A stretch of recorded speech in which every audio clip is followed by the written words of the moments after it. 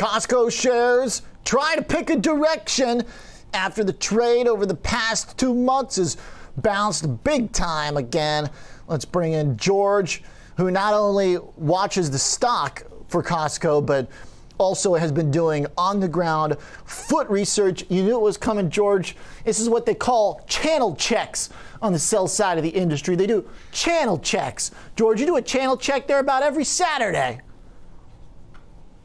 I do, OJ. I'm a frequent shopper of the Costco, my good man. And trust me, there's a lot of foot traffic, as always, especially on Saturday.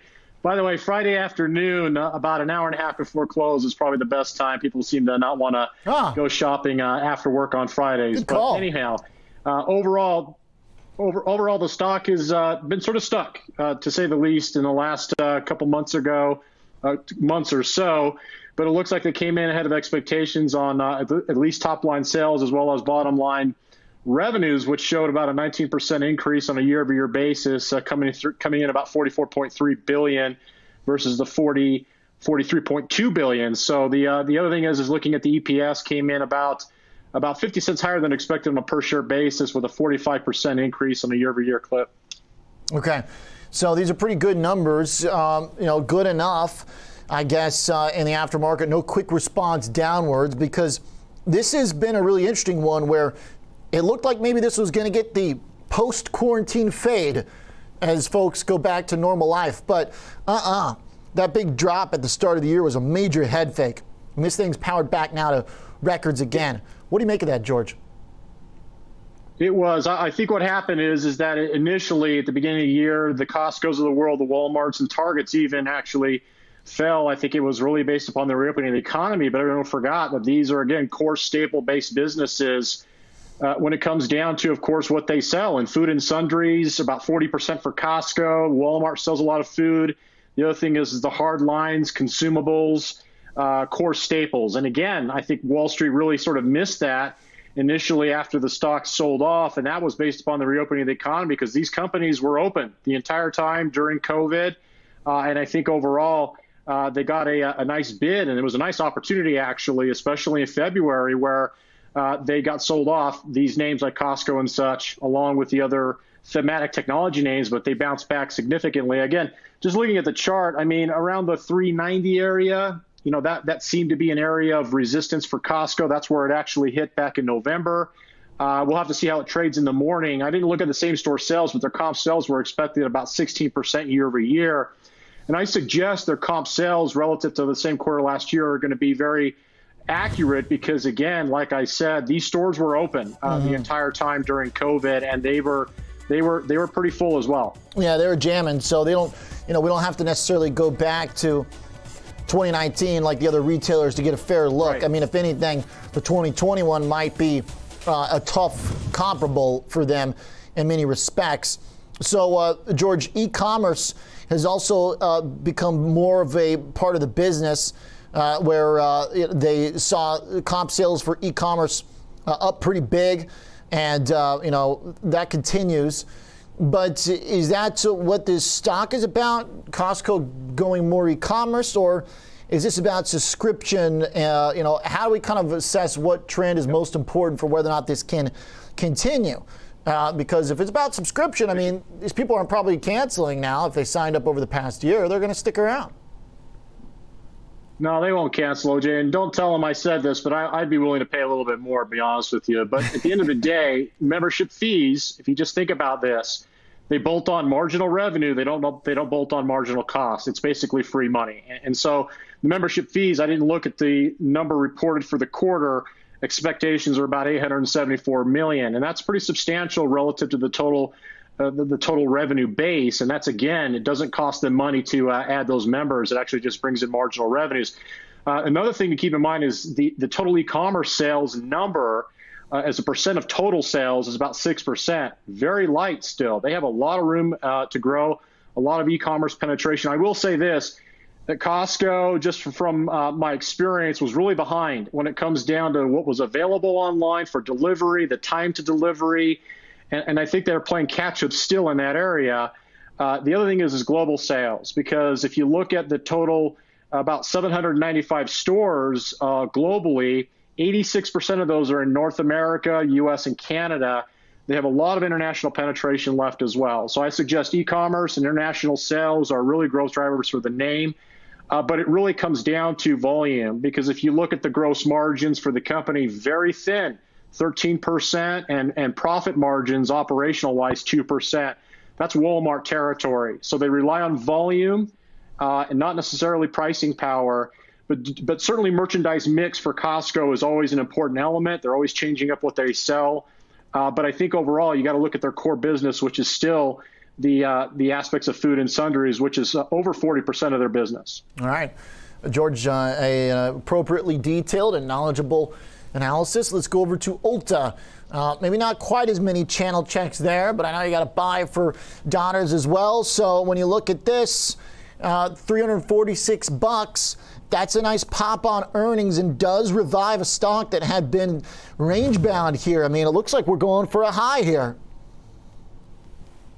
Yeah, this one actually was surprised a little bit, but if you look at what happened comp sales wise, I mean, they were expected 39%. It looks like they came in around 66%. So that was a huge difference for Ulta. I think one of the things that people have to remember, like Costco, there's sort of a loyalty, and in fact, Ulta Brands or Ulta Beauty is actually one of these better of breed when it comes down to loyalty membership. Again, these loyalty subscription services are recurring. They're basically marginal revenues without those additional costs. And again, it's the largest retailer specializing now in beauty, skincare, hair care, and of course fragrances. And I think the scalability they have, because they focus on that area of their business versus, a Macy's, which has got this huge umbrella of different products, is really where you want to be when it comes down to very specific niche in the marketplace with Ulta. Overall, it looks like they beat the top line sales estimate, came in at about $1.9 billion versus the expected 1.64, and that's a pretty significant increase on a year-over-year basis. But again, the comps from last year are a little bit challenging to go off of. But what I'm going to go off is the guidance, because if you look at the EPS guidance, OJ, and just averaging out or looking at the midpoint, the $9.15 midpoint now is ratcheted up to about $11.72 on a per share basis for fiscal year 21, and it includes comp sales for the entire year of 21. Now, somewhere between 23 and 25%, and that's pretty spectacular for this business, which is very, very much in need of foot traffic and that operating leverage. In other words, sales per square foot. Okay. All right, so George, operating leverage, the key phrase there again, as I've heard you use that many times talking about retailers. Well, not many times, but sometimes, because not every retailer has got that. They raised the outlook. They've got great comp sales that they expect to maintain 23 to 25%.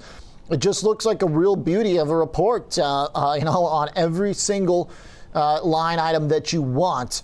And this one, which is different from Gap, is that Ulta's sitting right at where a little bit higher. It's a little bit above where it was like the day COVID hit the market, but it's still below its pre-COVID high. So this one, it seems, still is potentially could be described, as value or, discounted. I mean, I don't know. Look, this market is, messed up all those definitions, but it's not double what it was pre-COVID like the Gap. Right. Exactly. I mean, I'll speak quickly about that. I think the valuation is balanced for this company, because if you look at the consensus price target with about 30 analysts, they've got a 340 on average price rating on the stock. It's trading at 3 times sales. Its forward PE, OJ, is really right in line with its historical average around 25 to 27. So I think it's fair valued right now. I think that's what we're seeing, and I think you make a great point. It wasn't really extremely sold off, but it also didn't get this huge bounce in some of these other apparel retailers, that some of them in fact are up to 300%, because again, valuations were not compelling for those names, and then the recovery has really accelerated their price action, whereas Ulta seemed to have been fairly valued, and now again its price result after the fact, in other words discounting, seems to be relatively balanced. In other words, you're not going to get those huge double-digit pushes in a company like Ulta. All right. Hey George, last one here. VMware. Always a kind of interesting report, given the Dell business as the core here, and strong PC sales. also kind of connected to some of the themes that have taken root over the past year in the work-from-home environment. But the stock has been, kind of an oddity, made highs in April, but has slipped a little bit since. Do you think this report changes anything here? I don't think so, OJ. And the reason I say this is that I think if you look at VMware's business, it's leading cloud software provider in IT infrastructure, but basically the whole virtual VMware software allows them to essentially take a concentrated network and then disperse it out to multiple devices across PCs and of course mobile devices on a virtual basis. So it's really sort of in the architecture of IT infrastructure, and the cloud sort of in the middle. Companies like Red Hat, which is now owned by IBM, Nutanix, another company that we've talked about, is a little bit of a smaller player in this space. But I think what's happening here is that there's this debate, and not necessarily debate, but shift that's happening with companies deciding on whether they want to stick with private cloud or public cloud. In other words, manage their own database or actually have it served under a public cloud like AWS or Microsoft Azure. Companies like VMware are right in the middle of that. So again, since they're in the middle of that, they're looking at capitalizing on this conversion between public and private clouds that are going on within the enterprise space. But overall, looking at top line sales, coming in, it looks like ahead of expectations, about 13%. EPS came in around 16% to the upside. And looking at its top line sales last quarter, about 7%, you're seeing that the company's not growing all that much sales-wise, and its margins are already very, very rich at 83% gross margins and profit margins at 24%. So it's tough for a company like VMware, OJ, to continue to grow its stock price because its profitability profile is so rich already. They have to generate more revenue. And I think that's one of the key reasons maybe why the stock itself has sort of been stuck in a trading range for quite some time. Does Dell letting it run on its own change any of that, as they still have that 80% stake, but that's going to be spun off at the end of the year? Does that change the story at all, or is this still an issue of having to compete with a lot of different companies going after that same software niche that you described? I think maybe not necessarily the issue with Dell. I don't think the Dell issue is an overhang for the company. I think it really basically operates on its own, OJ, despite the 81% ownership by Dell. I think partnerships make a huge difference here. In other words, AWS, they do have a partnership with AWS, but you also have to think about IBM and Red Hat. They're a mainstay competitor to VMware's virtual software. So I think partnerships really make a huge difference for this company, and capitalizing now on this, this hybrid cloud system between private and public clouds that many companies, again, for legal reasons or for strategic reasons, are selecting both. And again, software that a VMware does provide the marketplace allows a seamless transition between both private and public clouds. But overall, again, it's not a cloud provider. It's an architecture software within the cloud ecosystem. So the top line sales of this company aren't expected to be in these high double digits kinds of growth numbers that you expect from a traditional cloud name. Companies like Cloudflare, for instance, or even Nutanix, which in and of itself is a smaller player, but a little bit more nimble. All right. So in the aftermarket, a little bit of an edge higher in Dell, a little bit of a slip in VMware, maybe the hardware over software, at least at the moment, and for VMware's growth rate on the top line, not enough compared to what we've seen for top line growth in some of their competitors in the space. So, George, a good, helpful analysis on a tricky one. Thanks, GT. Excellent work on the earnings. Okay, OJ.